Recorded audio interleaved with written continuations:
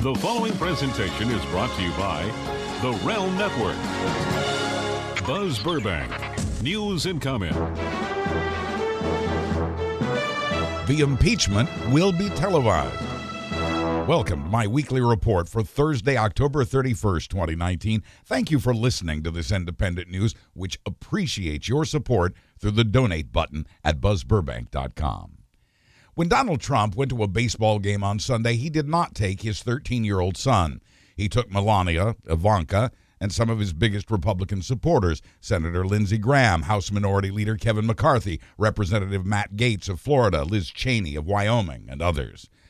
He had not been invited to throw out the first pitch at any of the World Series games in the nation's capital, and said he didn't want to anyway because the Kevlar vest he'd have to wear would make him look too heavy under the suit he wore to the ballpark. In fact, the Washington Nationals had not invited him at all, hoping to avoid politics. Trump invited himself and made the arrangements through the Major League Baseball organization instead. Instead of sitting in the owner's suite, Trump was given a skybox of his own. The Nats owners wanted no part of this. More specifically, Trump played golf with MLB Commissioner Rob Manfred on Saturday at the President's Golf Course in Sterling, Virginia. Trump's presence was announced at the end of the third inning as part of a tribute to our military veterans. That's the moment Trump realized he was not at one of his rallies, where he was in control of a crowd of red hats that had been carefully screened to keep out dissenters. Instead, Trump had ventured, perhaps for the first time, into the real Washington, D.C., the one that consistently votes for Democrats. He never dines outside the White House unless it's at his D.C. hotel. He never goes to the Kennedy Center or the Correspondents' Dinners or, for that matter, any sporting event ever. But on this day, Trump was filled with pride that on his watch, U.S. Special Forces had killed the founder and current leader of ISIS. Trump went to the ballpark for this veteran's salute to be hailed as a hero. It didn't work out the way he'd hoped. He stood and smiled and pointed at the Jumbotron where he and his entourage were comfortably seated in a skybox. But the smile faded from Trump's face when he heard the crowd in that stadium break into a chorus of booing that reached nearly 100 decibels. They were loud and long. And then he heard that chorus turn into a chant that he himself is responsible for. "Lock him up," they chanted. Trump's own crowd chant for Hillary Clinton had been turned on him, and it gave Democrats and others reason to cheer on social media for at least a couple of days afterward. It is not a proud moment for our nation when a mob of Americans chants that someone, much less the president, should be imprisoned. It might not be a good thing for the rest of the world to see, or maybe it is. But it was a cathartic release for frustrated Democrats and others. It gave them a satisfaction they felt they'd been denied. Trump likely did not see the sign held by two veterans that read "Veterans for Impeachment," or the big red "Impeach Trump" banner that spanned an entire row of seats. Those two vets were from a group called Common Defense, and they could only afford 2 World Series tickets that, for decent seats, cost thousands of dollars. Otherwise, they say they would have brought more veterans from their group. Many in the crowd turned to the skybox and gave Trump a middle finger salute. Former high school baseman Donald Trump once claimed that he'd been courted by several major league farm clubs, but turned down those offers because they couldn't afford to pay him enough money. He left this game in the 8th inning, probably to beat the traffic. Trump was booed in Nationals Park again last night when one of his campaign ads appeared on the Jumbotron during a viewing party in Nats Park for Game 7 in Texas. Booing a president at a baseball game is as American as the game itself. Nixon, Carter, Reagan, and both Bushes were booed at the ballpark, and Herbert Hoover before them. But none of them had to listen to chants of "lock him up." Washington lost that game before going on to win the series, but to millions of Americans in Washington, D.C., Washington State, and points in between, Sunday felt like a victory. And it's probably for the best that Trump did not bring his son. Golf is more Trump's game these days, and he was out on the links with the baseball commissioner late Saturday afternoon as the raid to capture or kill Abu Bakr al-Baghdadi was about to begin. The U.S. has been searching for al-Baghdadi for years, and the world is, for now, a somewhat safer place without him. Al-Baghdadi was responsible for the deaths of 4 Americans, including humanitarian aid worker Kayla Mueller, who had been kidnapped by ISIS and repeatedly raped by its leader. The dangerous U.S. operation to take out al-Baghdadi began to take shape a month ago, and it was named after Kayla Mueller. In true reality TV style, Trump tweeted cryptically Saturday night that, quote, something very big has just happened. Around bedtime, the White House announced the president would have a major televised address Sunday morning at 9. On TV the next morning, after a dramatic 21 minutes after 9, Trump would describe with gleeful detail exactly how al-Baghdadi had died, or in his words, violently eliminated, claiming he'd watched as it happened. Like a movie, he said, quote, his body was mutilated by the blast. But Trump could not have known these details at the time, even if he'd watched the video in real time. He may have seen more video later, but even then it was silent footage taken by overhead surveillance that could not see inside the tunnel where al-Baghdadi had reportedly died. Even with technology to detect body heat, it was impossible to have seen what Trump described unless you were one of the American special ops soldiers who actually cornered al-Baghdadi. The president described al-Baghdadi at the moment of his death as, quote, whimpering, crying, and screaming all the way. He died like a coward, said Trump, in a provocation to ISIS around the world from Afghanistan to the Philippines. He died like a dog, Trump said. The commandos who conducted the raid might have told him all this later, the kind of gory details in which Trump seems to revel, but military officials have not, say they cannot, confirm the president's description. I got to watch much of it, said Trump. These soldiers were wearing body cameras during the raid, but Trump had not seen that footage yet before he went on TV to gloat about what he had accomplished. Trump was so excited about the details of how al-Baghdadi was targeted and killed, but it was too much detail in the eyes of the U.S. military. In his victorious Sunday morning speech/news conference, he spilled the beans about the 8 helicopters, their route, their speed, and their altitude. He talked about a robot on standby and about how special ops broke through a sidewall to bypass front door booby traps. Some of this information was highly classified, but it was a time for gloating for Trump. Sure, a president has the authority to declassify anything, but when one does, it forces our intelligence and military officials to turn to alternative methods, even when there is no option better than the one that had been exposed and ruined. The good news, such as it is that Trump got some of the sensitive information wrong, according to military and intelligence sources for NBC News. NBC reports that much of what Trump revealed made them cringe. Current and former intel officials say they have long agonized over what to put in Trump's briefings, quoting one, because who knows if and when he's going to say something about it. He has no filter.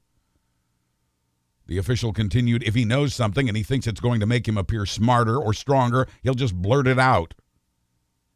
Trump has habitually spilled state secrets, creating nightmares for U.S. intelligence. He told Philippine President Duterte about a U.S. nuclear submarine in Asia and spoke publicly about the nuclear weapons we keep in Turkey that we did not, until then, talk about. He baffled and angered Britain by releasing classified details about the terrorists behind the Manchester Arena bombing. He refuses to give up his unsecured smartphones. And, of course, there was that infamous moment in the Oval Office in which Trump revealed sources and methods to 2 top Russian officials. The White House gave the media a photo of Trump, Vice President Pence, Defense Secretary Mark Esper, and the chairman of the Joint Chiefs all seated around the Situation Room table, hoping to match the historic Situation Room photo of Obama, Biden, and Hillary Clinton in the taking of Osama bin Laden. But there are stark differences in those 2 photos that indicate the Trump administration photograph was staged. In the Obama-era photo during the bin Laden raid, we see all eyes focused on a video screen, paper coffee cups strewn across the table, and all the visible Ethernet cables are plugged into laptops. In the Trump photo, each participant is posing, sitting sharply upright with their game faces on, nearly all of them looking toward the camera, but few of them focused on the same thing. Around them are 7 unplugged Ethernet cables. Trump wanted this to be his bin Laden moment, like the one Obama had. In fact, this was, as these type of operations go, the biggest there is, he said. Osama bin Laden was big, said Trump, but Osama bin Laden became big with the World Trade Center. This, said Trump, is the man who built a whole, as he'd like to call it, country. His was bigger, the biggest there is, as he put it. It was a swift and especially dangerous operation for American personnel, but there was not a single American casualty, despite the firefight that was fatal to a number of ISIS fighters. Special Ops had done it again with the help of U.S. intelligence acting on information from Iraq and the Kurds. It was the CIA that had located al-Baghdadi, the same CIA that's been part of Trump's deep state conspiracy theory, part of the intelligence committee he has derided since before he took office. It's part of the same family of U.S. intelligence agencies that warned us Russia had intervened in our last election to help Trump get elected, a fact that Trump wrote off as the Russia hoax. This is the same intelligence community that has given us two whistleblowers from deep inside his White House, whistleblowers the White House has called radical, unelected bureaucrats. Make no mistake, the killing of al-Baghdadi is a relief to the world and a blow to ISIS. It also apparently gathered a good deal of additional intelligence about ISIS, as had been the case with the bin Laden raid. But al-Qaeda grew and spread after the killing of Osama bin Laden, and ISIS appears to be in position to do the same now that their leader has been killed, with some provocative language thrown in by Trump, the dogs and the cowards. Trump's speech and subsequent news conference were quite unlike the Obama announcement that bin Laden had been killed. It was instead a gloating of questionable taste and taunting of the ISIS he claims is 100% defeated.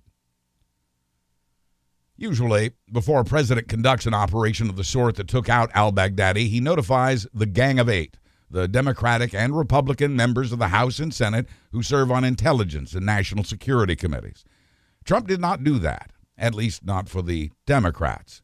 House Intelligence Committee Chairman Adam Schiff was left in the dark, likely because of his prominent role in Trump's impeachment.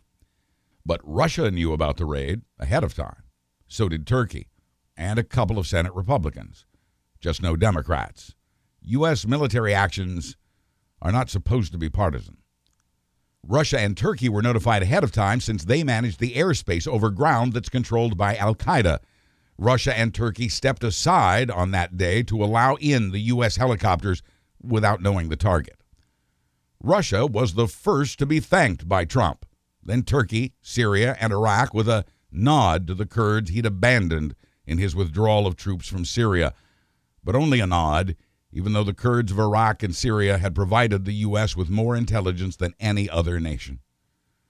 The chairs of those intelligence and security committees, meanwhile, were unusually kept in the dark. Trump says out of a fear of leaks, even though there were no leaks when the intel committees were notified prior to the bin Laden raid.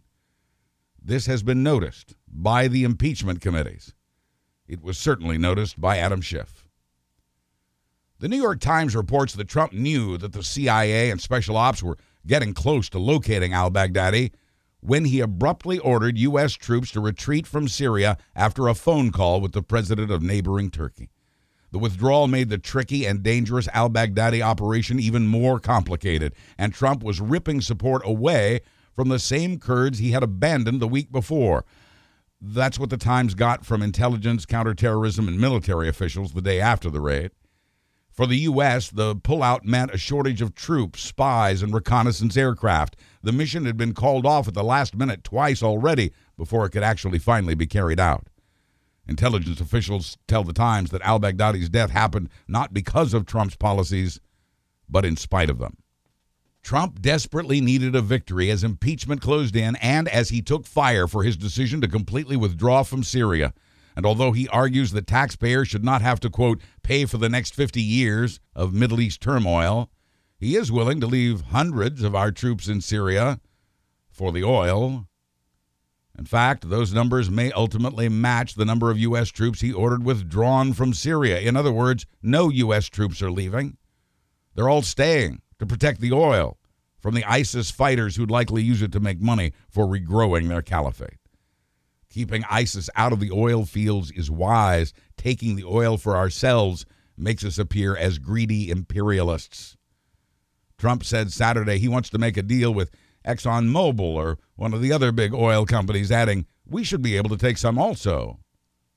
It's an idea Trump has liked since the U.S. invasion of Iraq when he argued the U.S. should, quote, keep the oil. But intelligence and military leaders see some advantages to having U.S. troops in those oil fields, including providing locations for counterterrorism operations. In other words, the military sees it as a way to make up for its withdrawal from Syria's border with Turkey, a way to kind of cancel out Trump's order to retreat. Quoting one official, like feeding a baby its medicine and applesauce. Those remaining troops could be especially helpful in the continuing fight against ISIS and in keeping an eye on Russia and Turkey as they occupy areas once controlled by U.S. troops, all of which makes our NATO allies very uncomfortable. But the military has its own concerns. There is not currently a secure land route in and out of Syria, so a small airfield nearby will have to be expanded. And then there's the Syrian government, backed by Russian mercenaries who have threatened the safety of U.S. troops before.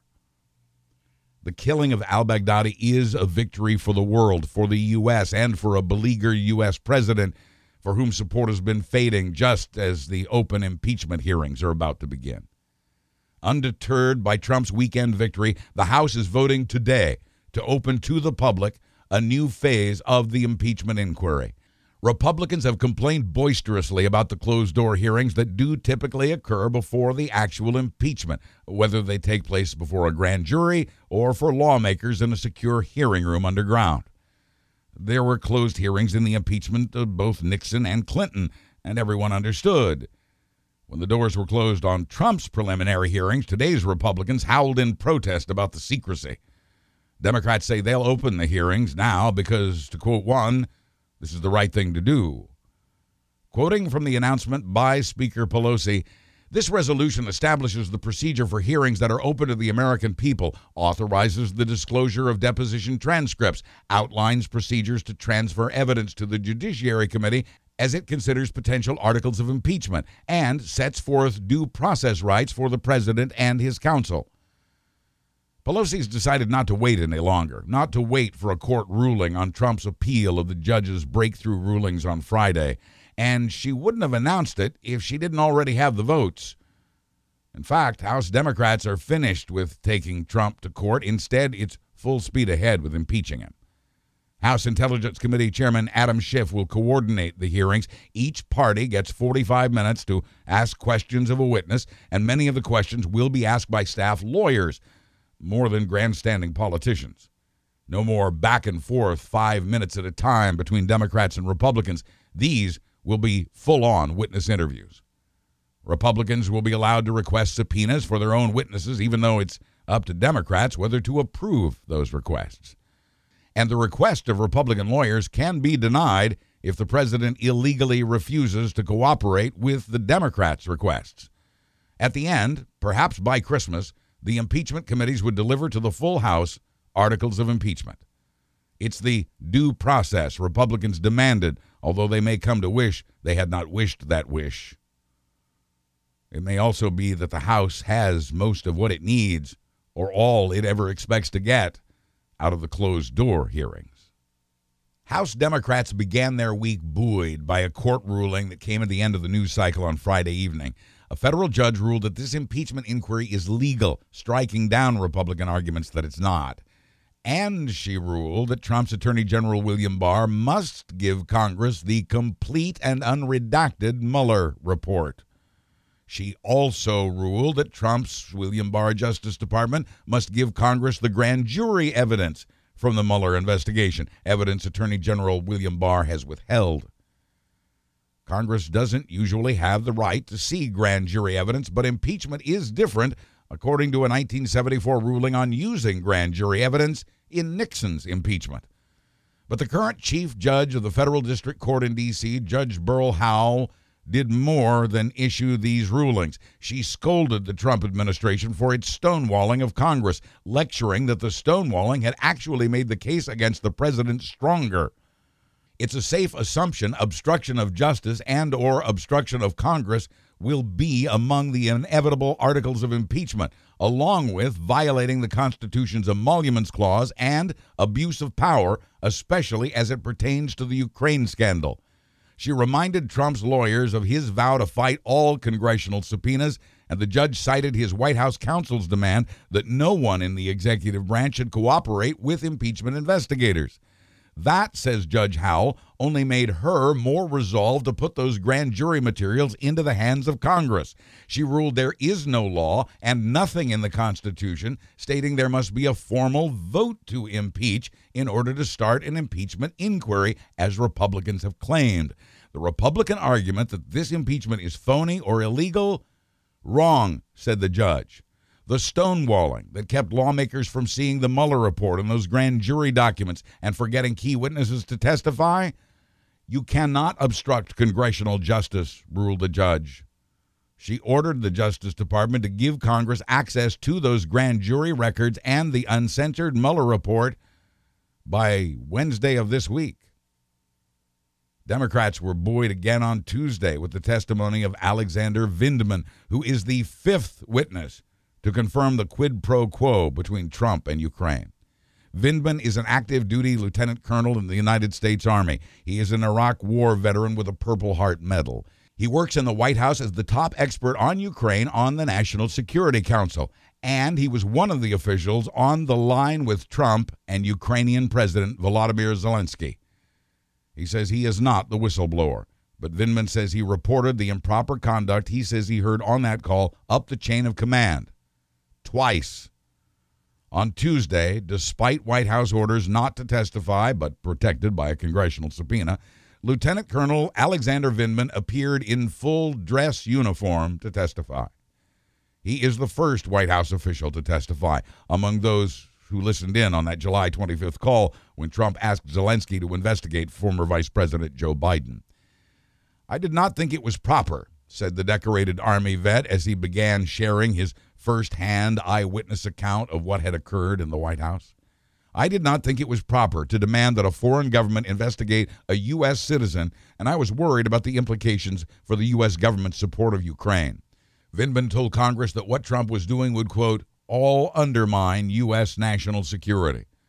Vindman spoke of a false narrative pushed by Rudy Giuliani, a bizarre conspiracy theory that it was Ukraine, not Russia, that interfered with our 2016 election, despite all U.S. intelligence agencies affirming it was Russia. And then Colonel Alex Vindman dropped a bombshell. He said the White House transcript that supports the claims of the whistleblower is incomplete, that things were said that are not in the transcripts the White House had released after it had been hidden in the computer server reserved for the nation's top secrets. Vindman told lawmakers that crucial words and phrases were left out of that transcript, words and phrases Vindman says he tried to put back, but that were not included in the version that went into that carefully guarded server and then ultimately released to the public. The colonel clarified that the ellipses in that transcript, the ... represent those missing words and phrases, and he had come forth to fill in the dots. Not included in that transcript, says Vindman, is the part in which Trump tells Zelensky there are recordings of Joe Biden discussing Ukraine corruption. Impeachment investigators will now call other witnesses involved in the editing of that transcript, and it's being secreted away in that highly classified computer as they search for proof of a cover-up. The Washington Post reports this morning that the edited transcript was moved to that server, or ordered moved there, by White House lawyer John Eisenberg, right after Colonel Vindman had complained, quote, the president was doing something wrong. Lawmakers also hope to grill Mr. Eisenberg, perhaps anticipating that he would be called unpatriotic, a spy, and worse by Fox News, which did subsequently happen. Colonel Vindman swore under oath that he had come forward because, quote, I am a patriot. With some notable exceptions, some Republicans still manage to find ways to discredit a witness too credible for words, suggesting that Vindman is guilty of espionage. Trump called Vindman a never-Trumper with, as usual, nothing to back up that claim. Although they won't say it publicly, the Washington Post reports that some Republican lawmakers found Vindman's testimony to be damaging to the president, and they are unhappy that Trump's voter base is forcing them to defend the president's indefensible conduct. You wouldn't have known it from the Vindman hearing when a shouting match broke out, starting between Democratic Eric Swalwell and Republican Mark Meadows and then others. Although the colonel had repeatedly testified he does not know the identity of the whistleblower, Republicans on the committee kept asking him who he'd spoken to about his concerns, as if to compile a list of suspects so they can out the whistleblower, whose testimony is no longer needed because even more has been revealed through documents and testimony. Democrats called him out on it, hence the shouting match in front of this decorated war hero in his full-dress Army uniform. Now, with first-hand testimony, Republicans can no longer claim the evidence of a quid pro quo is hearsay. They can no longer credibly complain about the closed-door hearings. All they can do is try to defend this guy. Democrats, meanwhile, are stronger and more confident in their search for solid evidence of what is already known to be true, thanks to the testimony of this Purple Heart veteran. There's now talk of having Colonel Vindman and Ambassador Taylor back for more testimony as star witnesses in the public hearings on TV in the month that begins tomorrow. Taylor says he'd be happy to testify publicly. Testifying today under the cover of subpoena, Alex Vindman's boss, the top official on Russia for the National Security Council, Tim Morrison. Adding drama to Morrison's testimony today, that he announced his resignation from the Trump White House yesterday evening. Morrison had been brought on by former National Security Advisor John Bolton, so it's not surprising he's leaving his post now that Bolton is gone. What is surprising is his announcement that he's resigning the night before he testifies for a congressional impeachment inquiry. Morrison is being asked if he, too, can confirm a quid pro quo, specifically about the withholding of military aid money to pressure Ukraine into investigating Trump's political rival.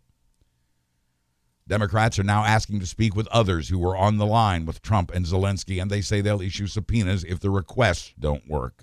Among those to be called next, Rob Blair, the senior advisor to acting White House Chief of Staff Mick Mulvaney. Getting no cooperation from the White House, Democrats have turned to the key players' aides, deputies, and chiefs of staff. And the most sought-after witness at the moment, former Trump National Security Advisor John Bolton, who, like Ambassador Taylor and Lieutenant Colonel Vindman, sounded alarms about what Trump and Giuliani were doing, and they all got brushed aside. Bolton has now been invited to testify next week for the impeachment committees. Whether he will accept that invitation or require a subpoena or whether he'll show up are all unclear at the moment. Bolton's former deputy, Charles Kupperman, has asked a judge to decide whether he should obey the White House command not to appear for Congress or should he obey the congressional subpoena. But between last week's testimony from the U.S. Special Envoy to Ukraine, Bill Taylor, and this week, a Gulf War veteran who works in the White House and who was on that call between Trump and Ukraine's president, and now having access to all that grand jury testimony and the unredacted Mueller report, yeah, the Democrats are ready to open the hearings for the TV cameras now. Republicans are increasingly nervous, even as they appear to get tougher. They see impeachment growing in size and scope. They now see it is a very real threat to their president. They find themselves without a way to defend him. They're frustrated. The White House doesn't have any clear strategy for fighting impeachment, and they see that now there's not much they can do to stop the impeachment of Donald Trump. Quoting one veteran Republican senator, it feels like a horror movie.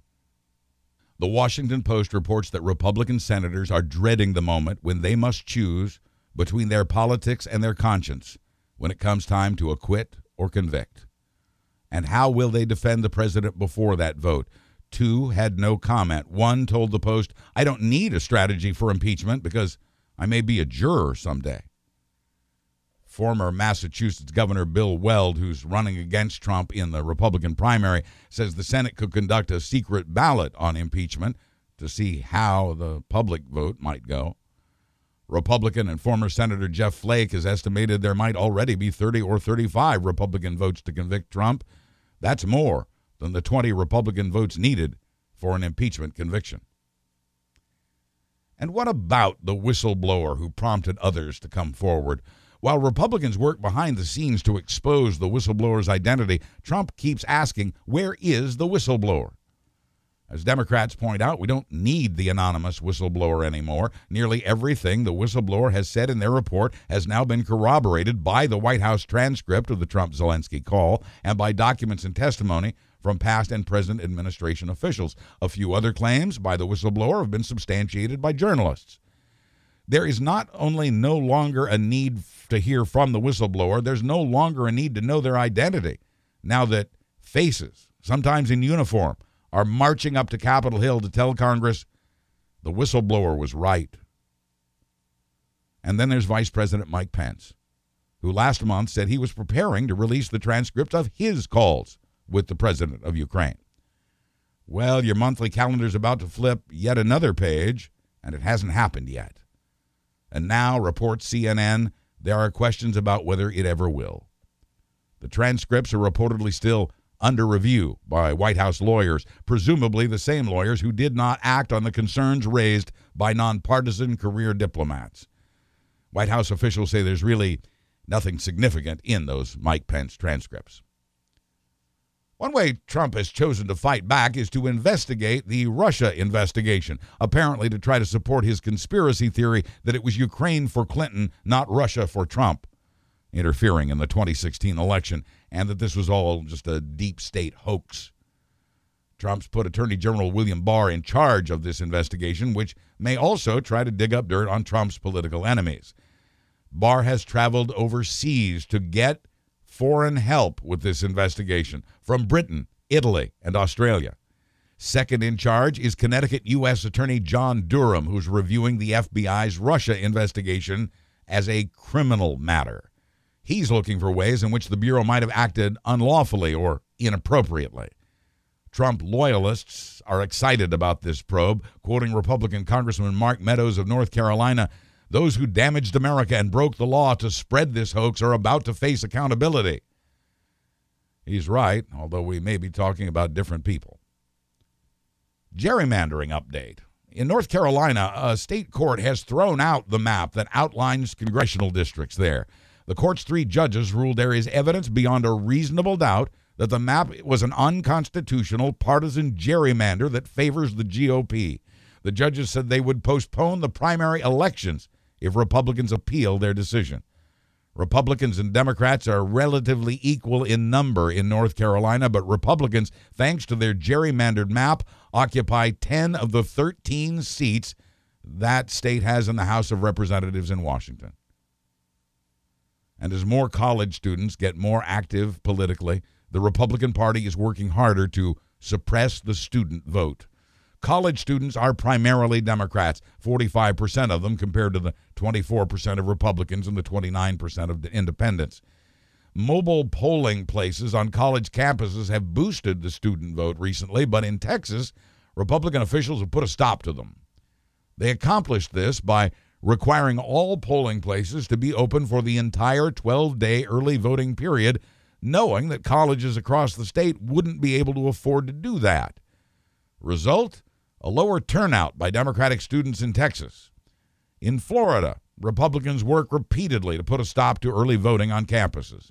Florida Republicans have also subverted the will of the voters who decided former felons should be allowed to vote by imposing a kind of poll tax, requiring former felons to pay court fees before they can vote.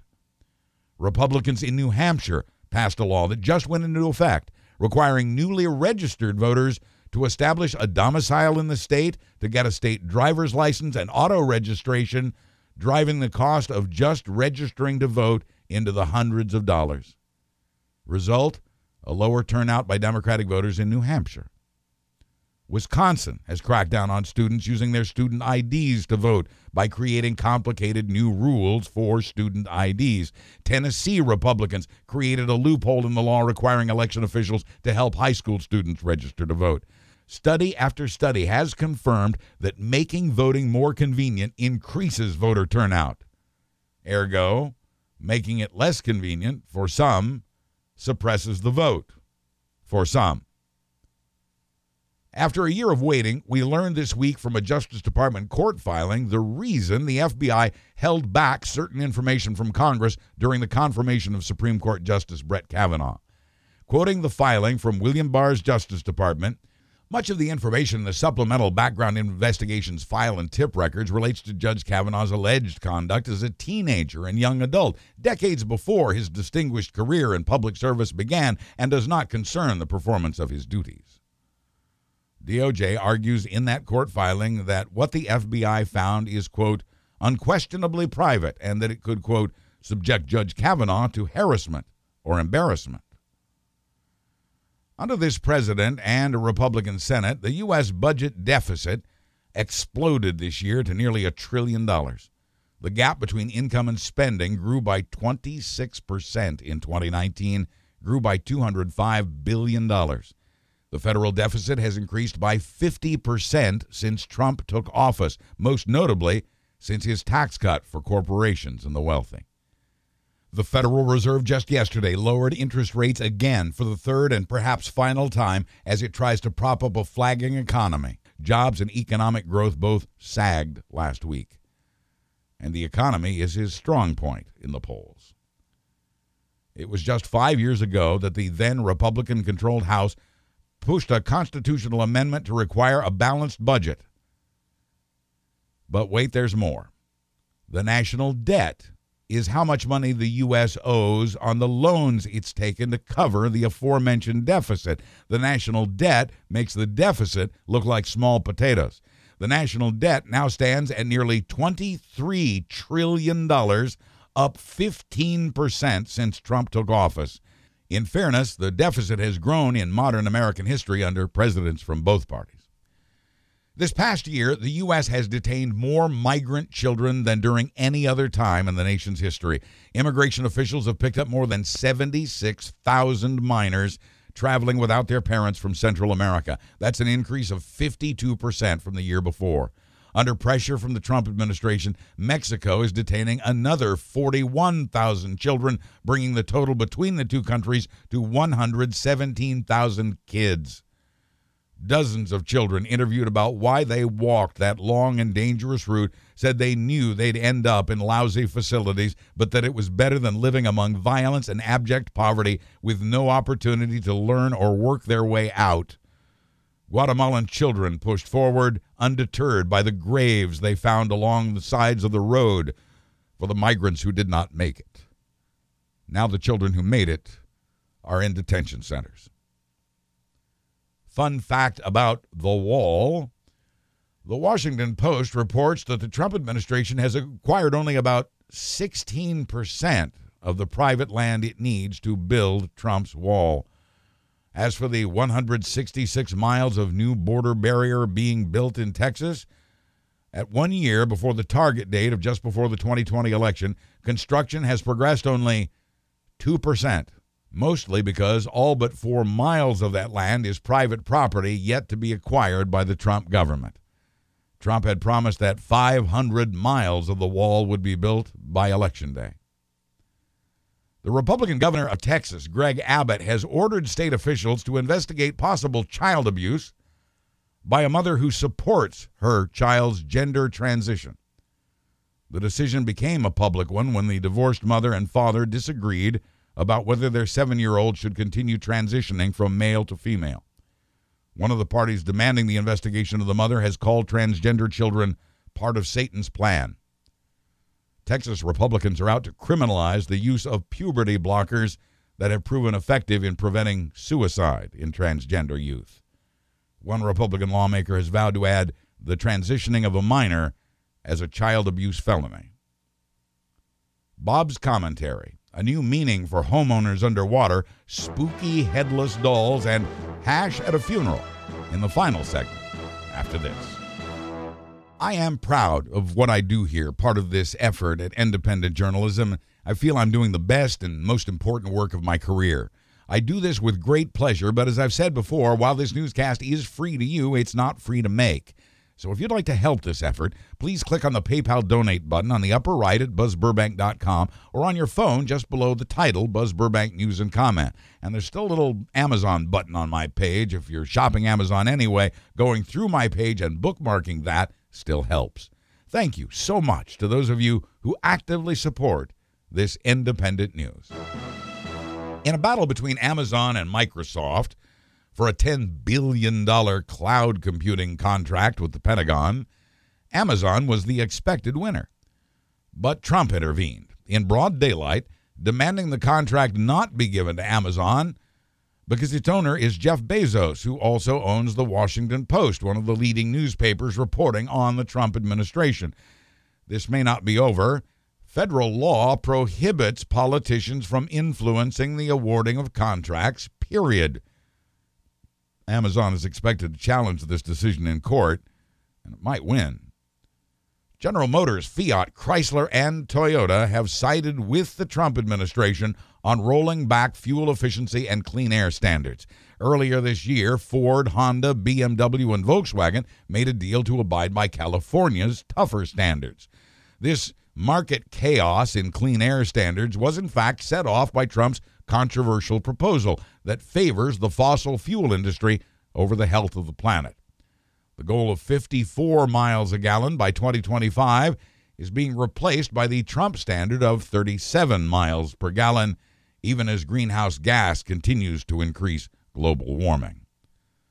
The flooding in Miami and New Orleans is just the beginning. Scientists have now tripled their estimate of the number of people to be chased from their homes by the rising seas. Around the world, 110 million people live below the high tide level already. With even a conservative take on climate change, it'll be 150 million by the year 2050.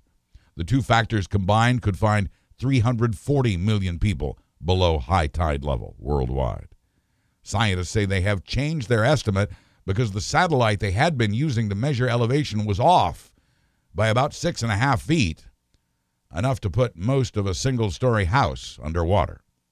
A group of U.S. senators, Democratic and Republican, are pushing a bill to clean up the plastic in U.S. waters, hoping it will lead to deals with other countries to do the same. Plastic and plastic particles are maiming and killing fish and mammals and blocking sunlight to life below the surface. That affects both the ecosystem and our food chain. Hurricane-force winds have been fanning the flames of more than 20 wildfires in Southern California this week. Santa Ana winds of up to 80 miles an hour continue through today, with about 19 million Californians under red flag warnings in the Los Angeles area. Thousands of homes have been destroyed. Tens of thousands of people have been evacuated, including from the Ronald Reagan Presidential Library, although a few staff members stayed behind to protect what they could. Although the Reagan Library was at one point enveloped in smoke, the danger there is now under control. Pacific Gas and Electric says its equipment may have started 3 fires as the company continues to cut off power to hundreds of thousands of homes to avoid starting more. Californians are saying this is not the same place where they grew up, some calling it the end of California as we've known it. The longest-serving African American in Congress, one of the founders of the Congressional Black Caucus, has left us. Michigan Congressman John Conyers, Jr. helped make Dr. King's birthday a national holiday and co-sponsored the Voting Rights Act of 1965, but was forced to resign after sexual harassment allegations at age 88. Once considered the dean of the House, Conyers' seniority and job security with the voters in Detroit gave him political capital for pushing liberal and even controversial causes. He voted against the Patriot Act after 9/11, opposed to its infringements on American civil liberties. He called for the impeachment of George W. Bush after that president misled the country about jumping into a war with Iraq. These controversial stands made the late John Conyers popular outside of Michigan. He has now passed at age 90. 2 notable passings in Hollywood this week. After 7 wives, 7 divorces, and a blizzard of cocaine, the legendary Robert Evans, producer of The Godfather, Serpico, Rosemary's Baby, True Grit, Harold and Maude, and Chinatown, has died at the age of 89. Actor and comedian John Witherspoon, who starred in the Friday movies, has passed at age 77. He played Mr. Jones, the father of Ice Cube's Craig character, in the movies Friday, Next Friday, and Friday After Next. Maleficent, Mistress of Evil is again the top ticket-selling movie of the week with another $20 million. Joker is second at $20 million but continues to set box office records worldwide. The new animated Addams Family is third. Other top titles include Zombieland Double Tap, Countdown, Black and Blue, Gemini Man, The Lighthouse, Abominable, and the story of AC versus DC, The Current War. For previews, theaters, showtimes, and tickets, please use the Fandango link at buzzburbank.com. Mark Zuckerberg promised that his new Facebook News would be dedicated to, quote, deeply reported and well-sourced journalism. But the news service is already under fire for making one of those news sources Breitbart, which has been closely associated with the alt-right. Breitbart is one of the 200 publishers featured in the test version of the new news feature from Facebook, currently available in only parts of the U.S. Twitter, meanwhile, is tired of the tomfoolery and, starting in November, is banning all political advertising worldwide, be it for a candidate or an issue. Ahead of 2020, Twitter is seeking to avoid the controversy about Facebook's unclear policies. That will cost Twitter some money. Facebook, meanwhile, expects to make $400 million on political ads in the year ahead. And all of this news has inspired this week's comments from Salon.com's Bob Seska. Thank you, Buzz. You know, I've always preferred Twitter to Facebook. In fact, these days I prefer severe testicular injuries to Facebook. And if I could hastily abandon Mark Zuckerberg's data mining operation, I would totally do it. Unfortunately, I need to promote my work, so I hold my breath and deal with Facebook's ongoing nincompoopery. Frankly, I envy those who can bail out whenever they choose. You might have heard that Twitter's Jack Dorsey has decided to summarily ban all political advertising on his platform, another reason why Twitter continues to be my thing. Yes, Twitter is screechy, obnoxious, and there are still way too many trolls and creepazoids dodging the terms of service, but whenever I'm on Twitter, which is most of the day, I feel like I'm plugged into the hub, the nerve center of the political discourse, for better or worse. Nothing could be more educational, entertaining, and relentlessly infuriating on the internet, and Lord help me, I'm happy to be there. On the same day when Twitter took decisive action to thwart the blitzkrieg of paid propaganda, Facebook executives, on the other hand, announced they were banning eggplant and peach emojis whenever they were posted with sexual intent. Put another way, one platform is busily confronting a serious crisis, while the other platform is regulating produce. Remind me again which platform deserves our attention and which platform should be ejector-seated onto the social network slag heap with the likes of Friendster and MySpace. As if that weren't bad enough, Zuckerberg shrugged off the fact that despite hiring fact-checkers, political ads with known falsehoods are still being approved and posted by its corporate goons. Likewise, we just heard that Zuckerberg is allowing certain publications to flagrantly violate Facebook's rules that Facebook more or less invented retroactively to punish hundreds of publishers a little more than a year ago in a mass banning effort known colloquially as the Purge. On October 11, 2018, the platform Thanos snapped around 800 US-based accounts, disappearing the pages forever, presumably for uploading political propaganda. While some of the accounts could be shoehorned into the category of propaganda, many of the accounts were run by legitimate publications, with pages featuring links to the accompanying websites, as well as links to partner sites.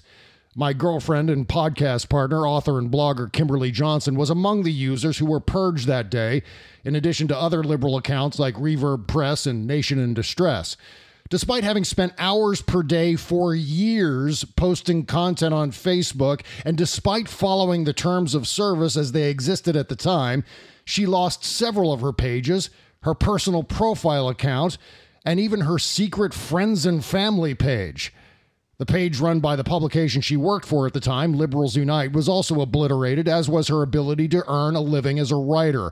All those years and years of effort, photos, ideas, connections, lost in an instant. No warnings, no temporary suspensions, no 3 strikes. Just vanished with the snap of Zuckerberg's sweaty fingers, mainly because he screwed up royally, stupidly accepting Russian money in 2016 and was facing government regulations, but also because he's just a sociopath. Making matters worse, there was no one to whom she could appeal her removal. The only thing she heard back from Facebook was that she engaged in quote-unquote inauthentic behavior. Specifically, she would routinely post the same links across several pages, links to articles she wrote or articles she thought were valuable or interesting, like we all do on Facebook. There wasn't any rule against doing such a thing, but the AI bots or admins at Facebook decided that doing so was inauthentic. I know I promote my work on both my Facebook page and my personal one. My hunch, though, is that Facebook was merely interested in telling Congress and the Trump administration that they snuffed out a bunch of political propagandists, including many liberal pages, a move that coincided with Trump's griping about how social media was only cracking down on conservatives like Alex Jones. This was pure politics, a scam to sidestep government pressure, nothing else. Hence the harsh, warningless removal of those 800 pages. You know how else I know it was a scam? Ben Shapiro's The Daily Wire has been doing exactly what Kimberly and others were permanently banned for doing. An investigation by a newsletter called Popular Information revealed a network of 14 large Facebook pages that exclusively promote content from The Daily Wire. None of the pages reveal their connection to The Daily Wire, and many purport to be independent media outlets. Conservative news and nearly all of the other sites in the network publish the same content from the Daily Wire at the same time with the same text. In other words, they are centrally controlled. This is exactly what Kimberly was doing, but somehow more than a year later, Ben Shapiro is still doing it. And, shocker, it's actually working. While the Daily Wire only publishes around 1,000 posts per month, contrasted with, say, the Washington Post's 10,000 items per month, the Daily Wire's number of engagements per post literally dwarfed everyone from the New York Times to USA Today and all points between.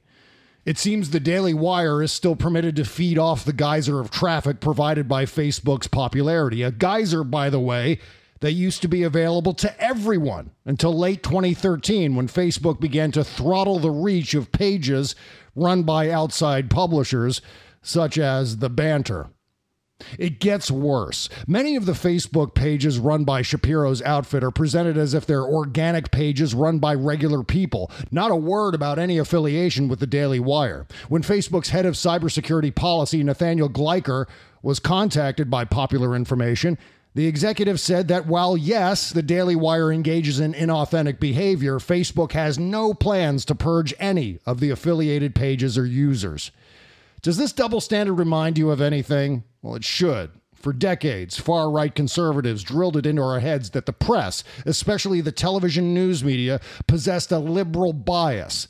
After being tenaciously hectored by conservative activists and political leadership, editors and production executives gave up. In order to stop the screaming, they decided to overcompensate by featuring more right-wing guests than liberals, namely on the Sunday public affairs shows and on cable news. And now it looks like Facebook has acquiesced too, overcompensating with the same lopsided submissiveness. Facebook is holding us all hostage. The fear of missing out and our own personal odysseys, maintaining our friendships and social media branding, is keeping us chained to the Facebook radiator through all of the platform's ongoing indignities. But it doesn't have to be like that. We have a choice to either bail out of Facebook entirely, which I would love to do but can't, or we can share the hell out of our favorite liberal-leaning voices and publications, not by simply liking or commenting on statuses, but by pumping the hell out of the share buttons, doing what Facebook was made for. And don't worry about missing out if you decide to leave. Eventually, another viable platform will come along to replace Facebook, and everyone on your friends list will migrate to it. And don't forget, there's always Twitter. I'm Bob Cesca for Buzz Burbank News and Comment. Thank you, Bob. Get more of Mr. Cesca at salon.com, his Patreon page, and Tuesdays and Thursdays on the Bob Cesca Show at bobcesca.com. He'll have a fresh show this afternoon. I join Bob on his Tuesday shows. The Washington Nationals are the winners of this year's World Series, winning Game 7 6-2. It's Washington's first baseball championship in 95 years and the first championship series in any sport in which the visiting team won every single game. Halloween 2019. In Germany, more people than ever are stomping around Frankenstein Castle this time of year. The crumbling castle is just 20 miles south of Frankfurt, and it's been welcoming the public, minus the pitchforks and torches, since 1977 with Halloween festivities. Visitors wear costumes and encounter a team of 130 actors dressed in their spooky best. An historical museum in Rochester, Minnesota has been showing people spooky dolls. The dolls are on display are often chosen because of their unusual eyes, the kind sometimes that pop open when the doll's picked up. When the paint has chipped off an old doll's face, it resembles a mummy. Museum visitors have been asked to vote on the creepiest doll. The winner will be announced tonight when dead leaves fly like witches on switches across the sky. They're up in arms in Brigham City, Utah, over one family's Halloween display that features dolls getting their heads cut off by a guillotine. The front lawn also features a bloody nurse standing over a baby incubator containing baby parts and angry-looking babies.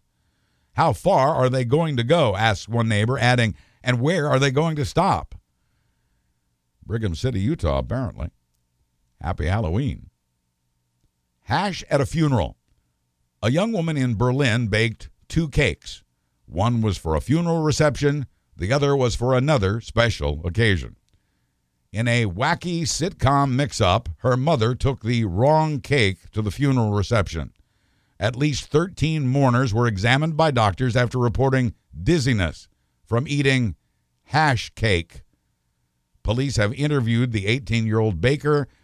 This actually happened back in August, but police kept it under wraps until this week out of respect for the mourners. There's jumping the shark, and then there's jumping on the shark. A 27-year-old Florida man jumped off his surfboard at New Smyrna Beach and landed directly on top of a shark. He was treated at the scene for minor cuts and, according to press accounts, drove himself home. Police in Lincoln, Nebraska are looking for a man who entered a bank to open an account with counterfeit money. The man had offered as his first deposit into the Pinnacle Bank a $1 million bill. When the teller informed him there is no U.S. paper money with a denomination of more than $10,000, the man left with no bank account. But he still had the $1 million bill. And finally, it was the Sunday morning service they shoot on video to post online at the Vestavia Hills United Methodist Church in Alabama when a squirrel crashed through a stained glass window and set off screaming in the balcony. When the squirrel was being chased, the pastor recounted a Ray Stevens song called Mississippi Squirrel Revival, in which a squirrel goes nuts in a church. Panicked parishioners, meanwhile, finally trapped the squirrel with a collection plate.